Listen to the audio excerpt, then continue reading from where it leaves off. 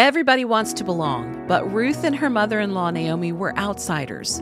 Both were widows, alone in a foreign land. Naomi had buried a husband and 2 sons in Moab, so she did all she knew to do. She tucked away her grief, packed her bags, and went back home to Bethlehem. Ruth from Moab gave up her family and homeland to go with Naomi.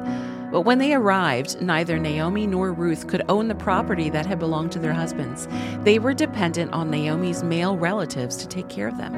So the men gathered at the city gate, and the nearest kinsman was offered the right to redeem the property, including all its liabilities. "I want to redeem it," the kinsman responded in Ruth 4:4. But when he heard that Ruth went with the deal, he changed his mind. Ruth, first widowed, now rejected by a man who she hoped would take care of her. She longed to belong.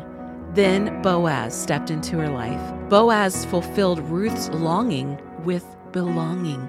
We, like Ruth, long to belong.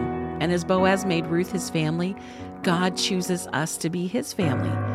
We who were once not a people are now the people of God. As Boaz became Ruth's kinsman redeemer, Jesus has become our redeemer. That means Jesus takes all your liabilities and makes them his own. His love makes you family. Thank God today for making you his own. And remember that even if you feel alone or like an outsider, you are loved by your Redeemer and you belong to him forever. Respond to God's beautiful love for you by telling him today what Ruth said in chapter 1:16. "Where you go, I will go, and where you stay, I will stay."